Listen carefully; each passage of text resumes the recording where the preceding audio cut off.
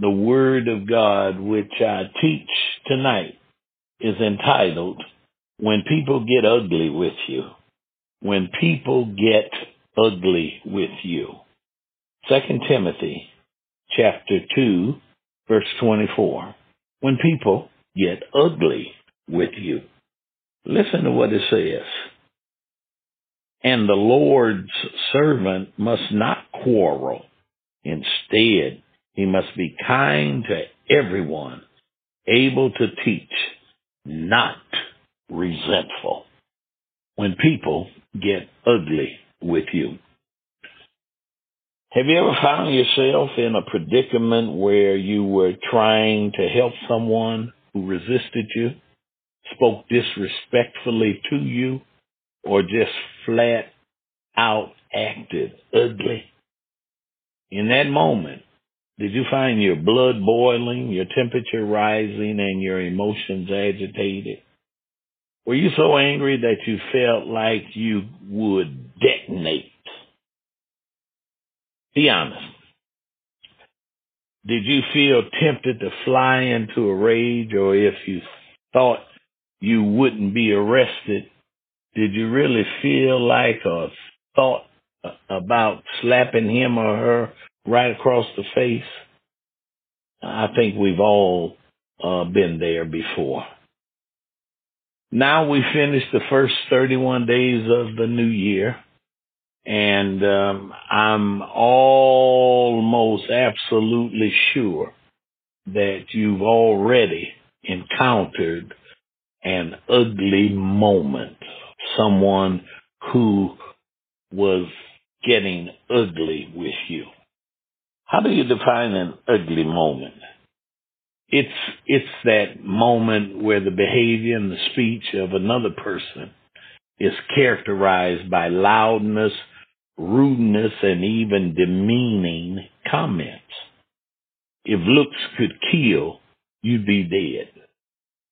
Disruptive, distraction, more of a critic than a contributor. Nitpicker of matters that don't amount to any significance or value. An ugly moment. A person who gets ugly with you. Their delight is in making your time in close proximity to them so uncomfortable. They just got ugly ways. No one will get through this year without some encounters with people who have ugly ways. And did I mention the possibility of a last year carryover? That's right. Some of them followed you from 22. So here's the background. Timothy was serving as pastor of the Ephesians church, and he had some insubordinate people in church leadership positions. They had ugly ways. The plight of a young church leader, he or she inherits people who have tenure and longevity, and sometimes tenure and longevity in their minds translates into authority and control. How disappointing any of us would be if we messed around and died and viewed from glory the church doing better without us. Our authority and control doesn't matter that much to God. So Paul writes this second letter to Timothy, and he tells Timothy what kind of attitude he needs to maintain when dealing with people who had bad attitudes and ugly ways. Now, let me tell you, all churches have problems. I'm sure of that. Because churches are made up of people with problems. And there is a sense in which we are all Timothys. We're all ministers. We all have ministries. If you're a believer, you're a minister, you're a leader. And God has obligated you to bring light, direction, correction, clarity to someone's ugly situation. So this is just not an expose from a senior pastor Paul to a junior pastor Timothy.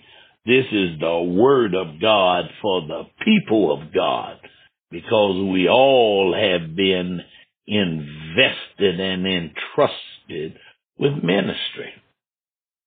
Bad attitudes, ugly ways come into the church from somewhere else. They're not birthed in the house of the Lord. Their issues did not commence with meeting you. Folk with bad attitudes had their issues before they met you. Those issues came with them from home, from work, from a marriage, from the shop, from the salon, from the streets. And when they are not dealt with away from the church, they manifest themselves in the church. So Paul gives Timothy some great advice about dealing with people whose ways are not pretty. Number one, don't be drawn into a war of words when we are trying to correct people who have bad attitudes. Don't be drawn into a war of words. Don't turn it into a hollering match. Never get stirred up and enter into the fray of flesh, allowing yourselves to get entrenched in a war of words. Where did you read that you had to have the last word? That ain't in Scripture. Where did you read that you have to win the argument? That ain't in Scripture either. Sometimes, hear me good tonight, children of God, the victory comes in the retreat. Just walk away. Just be quiet. Just stand still. Just sit with your arms crossed. Silence can be a powerful strategy. One of Jesus' most powerful moments is recorded in the context of Luke 23, verse 9. He, Herod, piled him with many questions, but Jesus gave him no answer. Sometimes your greatest testimony will be your silence. I'd rather say nothing, than to blurt out the wrong thing.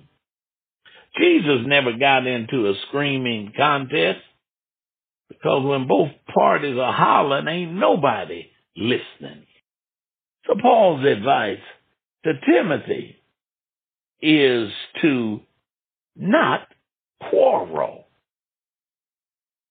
Here's something else that's a takeaway tonight. Be gentle. Be mild-mannered. Be calm. Be kind. Paul writes in 1 Thessalonians 2:7, but we were gentle among you, even as a nurse cherisheth her children. A nurse does not resort to jerking and grabbing and manhandling kids in her care. That would be physical abuse and endangerment of an infant. Likewise, when we are any ways other than mild and gentle with a person who is acting out of character, we show childish ways. We ourselves become spiritual abusers. When people are acting ugly, they're not acting out of maturity. They're acting out of their immaturity. Instead of being childlike, they are childish. Know that some folk in your life, in your ministry, in your workplace may be grown, but they're not growing in grace and knowledge. How can you tell? They operate more from emotions, tears, and volume than from calmness and pleasantry. If someone is acting ugly and you are the strong one, then you are in the teaching and disciplining position. Please don't fly off the handle, but lovingly deal with that person like a child or a young person who needs to be taught how to respond to authority and who needs guidance and correction from someone who loves them. It is not a matter of who's older, but who's closer to Jesus and who's operating in the Spirit. It's not a matter of age. It becomes a matter of stage. Not the one who is the oldest, but the one who is the closest. Hallelujah. Here's another takeaway tonight. The ball is now in your court. That an issue comes to light puts you in a position to guide and to work toward its resolution. The worst advice to give a person is this: well, that sounds to me like it's a personal issue and you need to deal with it. No. Never tell a person who's acting ugly to deal with their issues, because their behavior is their confession that they don't have resources and tools to resolve. Their bad attitude is, in fact, their plea for help. They're in a dark moment. The darkness has them. You are a child of the light. You have the word of God, which is light. So let there be light. The ball is in your court. And then here's the last takeaway. It's also a growth opportunity for you. Since the Lord knows all things, He knows your face-to-face encounter. He knows you're dealing with a hot issue and a hot-headed person. So just maybe, the Holy Ghost has sent that person your way. Isn't it amazing how sometimes you can resolve to stay out of someone's way, and lo and behold, on more occasions than not, you find yourself intersecting with the person you resolve to stay away from. Just maybe the Holy Ghost is sending that person your way and sending you that person's way.